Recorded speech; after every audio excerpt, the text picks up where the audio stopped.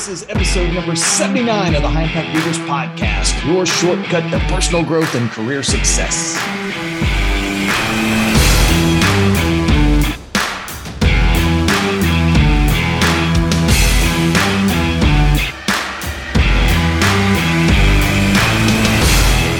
Everybody, welcome back to High Impact Leaders. I'm your host, Doug Stannard of the Leaders Institute, and our goal is to help you build strong teams while growing a successful business. This week, I have another high impact leader coming for a visit. David Oates is a specialist in crisis PR or public relations. And in the interview, he covers a number of ideas and solutions that can help you if somebody's using social media to harm your brand or to harm your image. He also talks about a few ways to kind of prepare for the inevitable negative feedback that could occur just in the marketplace or social media when a dissatisfied person wants to post negative things about you or about your company.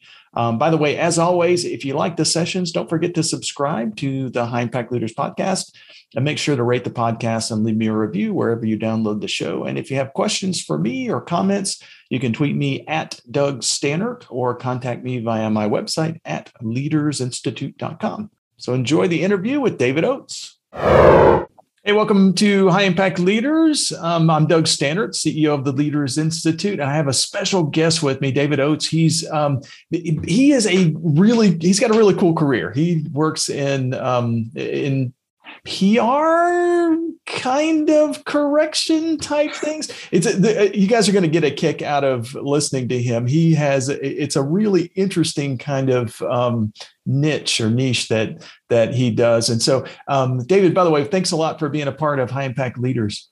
Hey, thanks, Doug. This is a real treat. Appreciate you having me on. Sure. So I know I probably butchered kind of what you really, really do, but I think one of the reasons I want to have you on the podcast, though, is because as folks are growing, whether it's an individual entrepreneur who's trying to create a name for him or herself, or whether it's a really big kind of corporation or company, every once in a while, you're going to get those kind of haters that might post something negative on a blog or post it on social media and kind of thing. And I know that's what you kind of help people do, is you help people in those types of situations. So tell us kind of, number one, what you do, and then tell us about your background and how you got into this industry, because it's an interesting kind of focus that you have.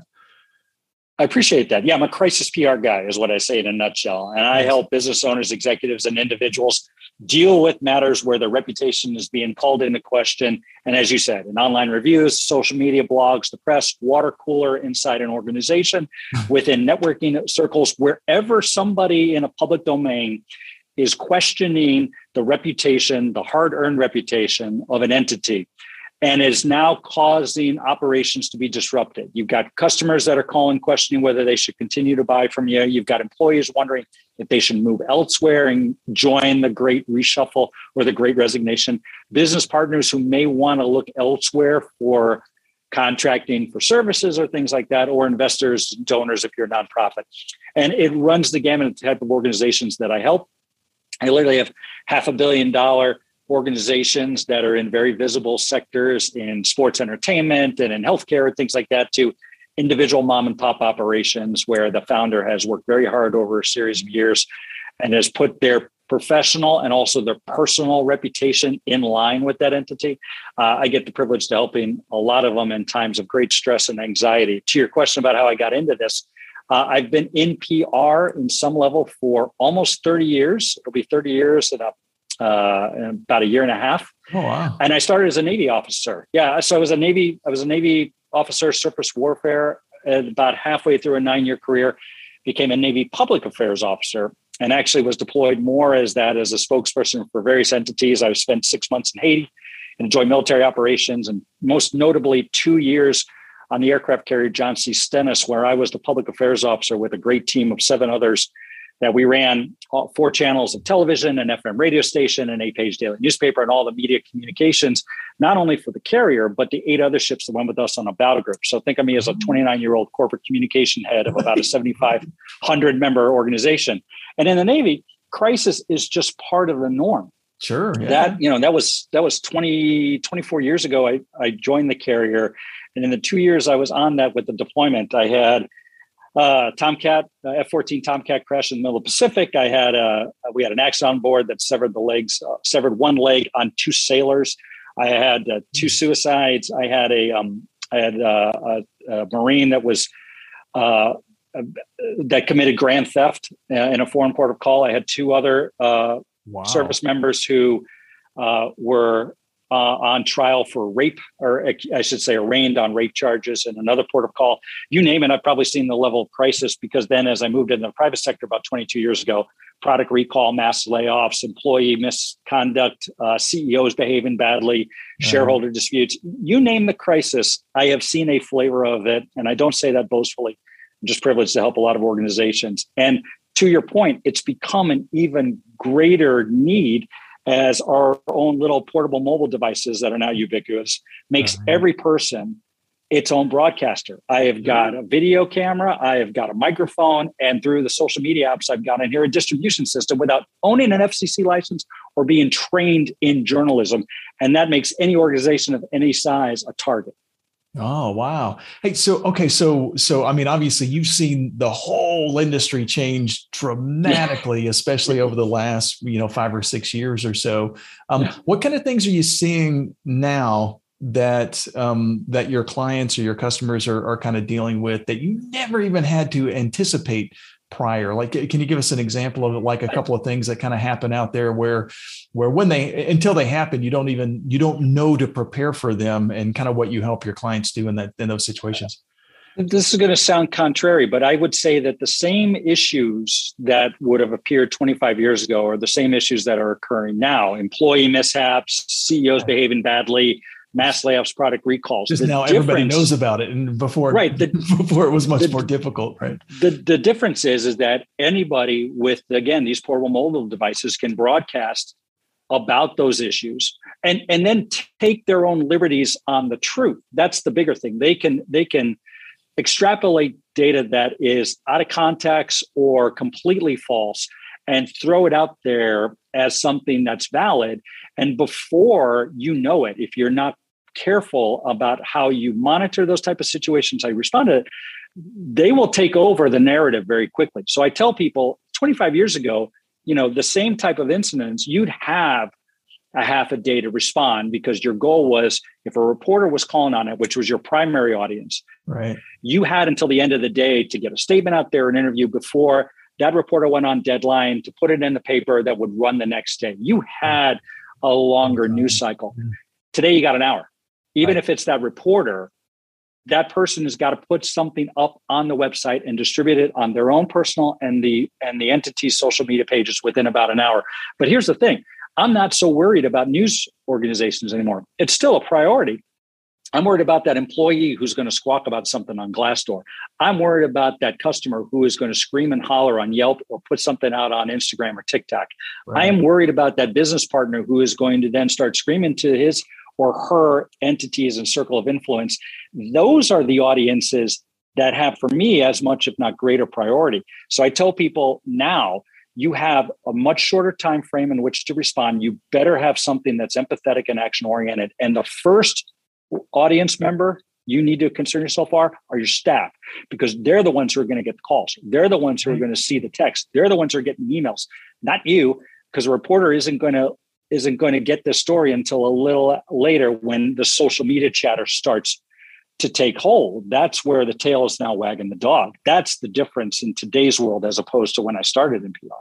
Yeah. So if somebody's kind of going through one of these situations, even if it's something minor, maybe it's trying to think of an example of something that's, okay. So like, for instance, I host podcasts, and every once in a while I'll get a negative review on the podcast. And you can tell by the way that the person kind of filled out the review that they probably never listened to the podcast, and it's most likely one of my competitors, or something. Yeah. Who knows who the person is, or maybe the person is just mean or something like that. But it's weird. What would you? I mean, is there anything that you can do in those kind of situations? Because since they're basically, even though they've inputted an email address, they're anonymous, right? So yeah. And that's the other thing too, right? Everybody squawks now because they don't have to do so face to face. I can make a claim in the basically the safety of my own basement, my mom's basement somewhere, and squawk as much as I want on social media and feel protected. I will say this, two things to think about is, one is I do the crisis element there, but if you don't have a robust internet presence yourself through proactive means, if you're not active on that, you might want to think about doing that or getting help in doing that, because you want to build that follower that will come to your aid when a hater's going to hate. Second to that, if you get a negative review that somebody claims on that one there, particularly on a podcast, have a little tongue in cheek with it, right? Especially for that one there.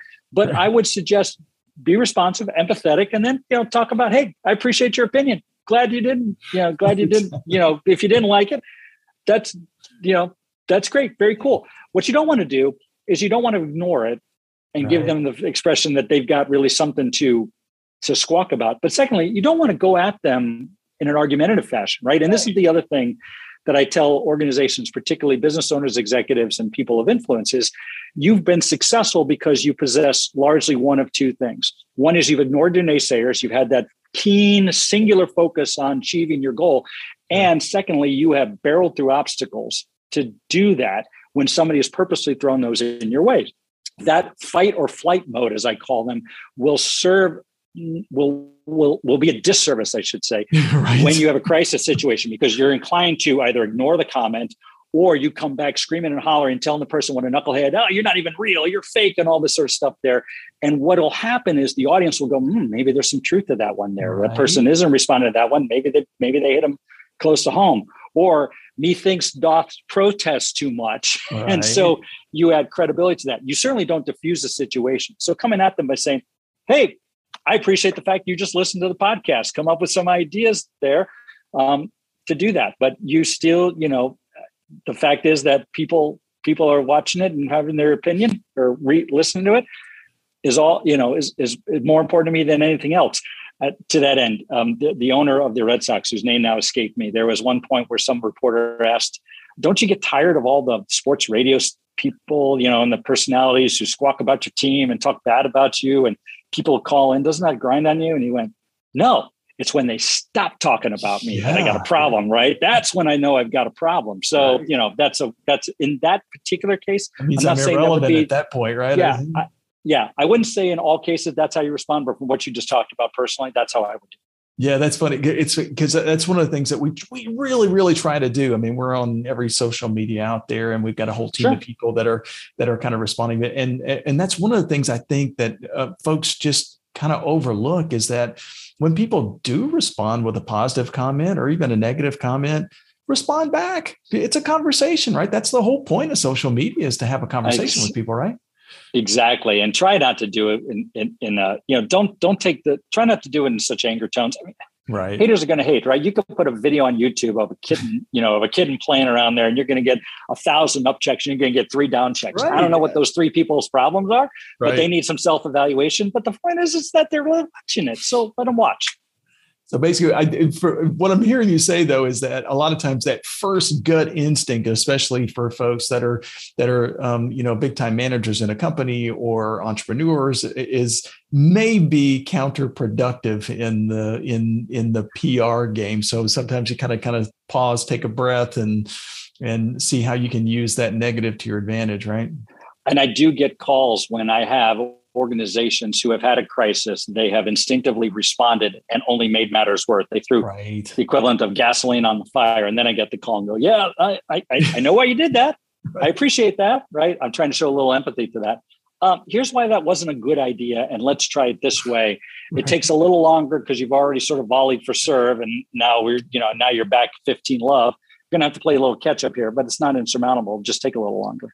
Right. I got a funny story that you'll relate to. This happened. I'd like to say this happened like a long time, but it's just like 2.5 weeks ago, though. Right. So, somebody at the United Nations, I don't know what they do at the United Nations, but they sent an email out to like 400 different email addresses, including our company email address. And it was about, they were looking for something, right? They were looking for, articles or something like that, right? And all of a sudden, because of the way they sent it out, they didn't send it out in like a newsletter or something like that. They sent it out with everybody's email addresses there. So people were hitting reply all for like a week, right? For a week. And the first time I kind of responded by saying, hey, can you guys please take me off this list? This is not relevant to anything. This is going out to everybody in my company, right? I mean, it's crazy, right? And so finally, after a week or so, I'm the leadership guy, so I'm not supposed to do these kind of things, but I'm finally going, oh my God, you idiot, stop hitting reply all. Stop it. And oh my God, the floodgates open. I mean, they were like, why are you calling these people idiots? It's because stop. Anyway, so I ended up having to kind of fall on my sword and apologize to the whole list for calling a few people idiots because they were hitting reply all. And it was a nightmare. It was like 2 days of nightmare emails back and forth. And something I didn't want to be on the list. I was just trying to get off of it. Right. So, and those kind of benign instances will sometimes blow up in the face. And the thing that you want to do as an organization is, first off, follow up with an email, put everybody in BCC and apologize. Look, we're sorry. We probably clogged your email. Our bad, won't happen again. Right. And at least acknowledge the inconvenience that they're experiencing. If you can't eliminate that and say, moving forward, we're going to make sure that doesn't happen again. The thing about it is most organizations will get a second chance if they're candid, forthright, empathetic, and get ahead of it. It's that's the ones that floored me. That's what floored me on this is that not once did the person or the group of people that sent that out respond and just say apologize to everybody. I mean, that would have fixed it, but anyway. I'll give you an example. I won't mention the name, but there was a entity that I helped with that was at a charity event that they were running. And the CEO gets up, and this is going back about a year ago. And this is an event that had taken place pre-COVID, but they hadn't been able to because of the restrictions. And now they were back in place. And he said something to the effect of, we're really glad that we're able to back this in person because of, we weren't able to do it beforehand because of the China virus. And that's what he said. Now, it was an entity that didn't have anybody recording. It wasn't on media and everything like that. But there were about 100 people in there. Right. And some people obviously took exception to that, and understandably so, to which people came up afterwards and he apologized and went slip of the tongue. 4 months later, a reporter questions about it because somebody tipped it off for that one there. And it's an entity that's of high visibility. Right. And I'm working with them. They said, what do we do? So we own it. It. We say, yep. As we apologize then, complete slip of the tongue, did not mean anything on it. I need to choose my words more carefully. I will. And I have since then. Our bad. Now, there was an argument inside there that was going, look, nobody has anything of record. There wasn't any recording of it. We don't have to say anything. And I said, you have to say something now if you want the story to go away quickly. If not, and then people believe there's a there there. So own it, a little empathy, a little action. I'm sorry, won't happen again. Here's what we're doing. I'll choose my words carefully. And the story did get picked up. And because of the visibility of this entity, it went national for about 2 hours. Right. And then it was done. Gone. Yeah. And everybody moved on. Had it not, it would have been a 2-week story, and the governing body of this private organization would have probably had to at least launch some sort of administrative investigation, if only to save face. So it was just everybody just own it and be done with it. And that's the other thing that I tell entities. You got to do empathy. You got to show empathy in action and try to get ahead of it as quickly as you can when it starts to be in the public domain. The lack of any of those three will cause greater concern, will delay your ability to get back to normal operations, will impact revenue and profitability and employee retention. This all goes back to if you don't have your team rallied around, who understands what's going on, who is with you, who believes in you, nothing else is going to matter. I tell them employees are always the first line. So any public statement you make, you better believe that you better have something out to your team before you send out to the public. And don't wait too long on either, but employees are your first priority, any crisis of any size with any industry all the time. It's amazing how often we kind of, I'm when I'm doing leadership coaching with big, high level managers and CE level people and that kind of thing, how often if on occasion, when they do find that they've made a mistake, if they just admit it, a lot of times it tends to go away fairly quickly. It's funny how often people will want to kind of lay blame somewhere else, or I guess that's human nature though. And human Totally. nature is that you want to kind of push it under the rug or hide it, or, not be embarrassed and that kind of thing. But if you just own up to it, a lot of times it tends to go away a whole lot faster. Yeah. I tell people sometimes my job is not to make things good. Some people think, oh, PR, you're spinning this. No, my job is to make this less bad. And being less bad as you go through the crisis, right. Not avoid it or not go around it, right? It's kind of the same thing that you talked about with your kids when you were growing up. It's like when they wouldn't do something, it's like you tell your kids, if you would just spend half the effort doing the right thing, everything would be all right. Right. Yep. Same Indeed. Thing. Same concept. Yeah. Hey, so when you're kind of like, what kind of clients do you kind of look for? Do you mainly, are you like when you are working with folks, or are you mainly looking for entrepreneurs, or what's the ideal kind of customer for you to help? I have a horrible business model. I take on any organization of any size because of the nature of the deal. I do a project. Hopefully I do project-based businesses, and I never want a repeat customer. Right. And so my idea is when we give them, again, the space to be able to lower the anxiety, give people the opportunity to give them a second chance, or clarify the issue, there will be certain things that will have to be done. Maybe there's some employee practices and policies that need to be enforced a little bit better or robust. Maybe you've got a customer service issue. Maybe you have an operational problem. Maybe there's a product deal. Maybe the CEO needs some coaching up there. And I want to refer them to a network that I've got that's national to be able to provide them that opportunity to fix the fundamental issues so they never have to hire me again. But do I focus on a particular entity? No. As I said, I've got everything from mom and pop store to professional sports teams to healthcare to entities, defense contractors. I don't have a specific industry. And that's because, again, any organization of any size can be taken down by an Instagram post. And so I am fortunate enough that I get most of my client base from a referral of great people who have trust and confidence in me. And I'm grateful for that. On occasions, I get them through my LinkedIn or my website, and I'm happy to entertain that. And even I tell people, even if all you want to do, and I do this on my website, you can schedule 15 minutes with me to talk about a matter if I don't know you. And I'll give you 15 minutes of this is what I think. And sometimes it's, hey, keep doing what you're doing. It's good. Yeah. I love what I do. I love helping organizations and individuals and entities that are just in a state of anxiety and can't figure out a path forward. And if I can offer just any of them a little bit of advice, even if they're not necessarily clients, I'm happy to do so. It's truly a labor of love. So it sounds like, from kind of what we've been talking about, it sounds like the main thing that you want folks to do as a result of kind of listening to us here is kind of do what they say, dig your well before you're thirsty kind of thing. Do the PR stuff ahead of time so that when the crisis hits, you're better able to kind of deal with it. And if you feel like you're in over your head, reach out to an expert like you in that situation, right?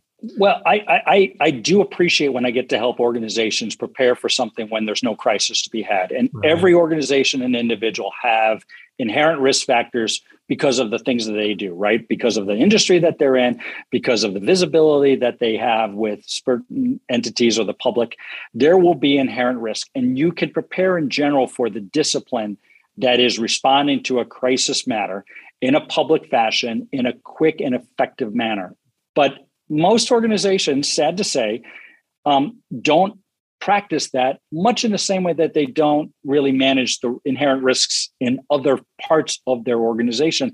Everybody talks about that. I understand it always gets put to the back burners because of the issues of the day that they're grappling with. Sure. But the time, to your point, to plan for a crisis event is not when it happens. I get those calls all the time. In fact, I get those calls most often when the house is figuratively, if not literally, on fire.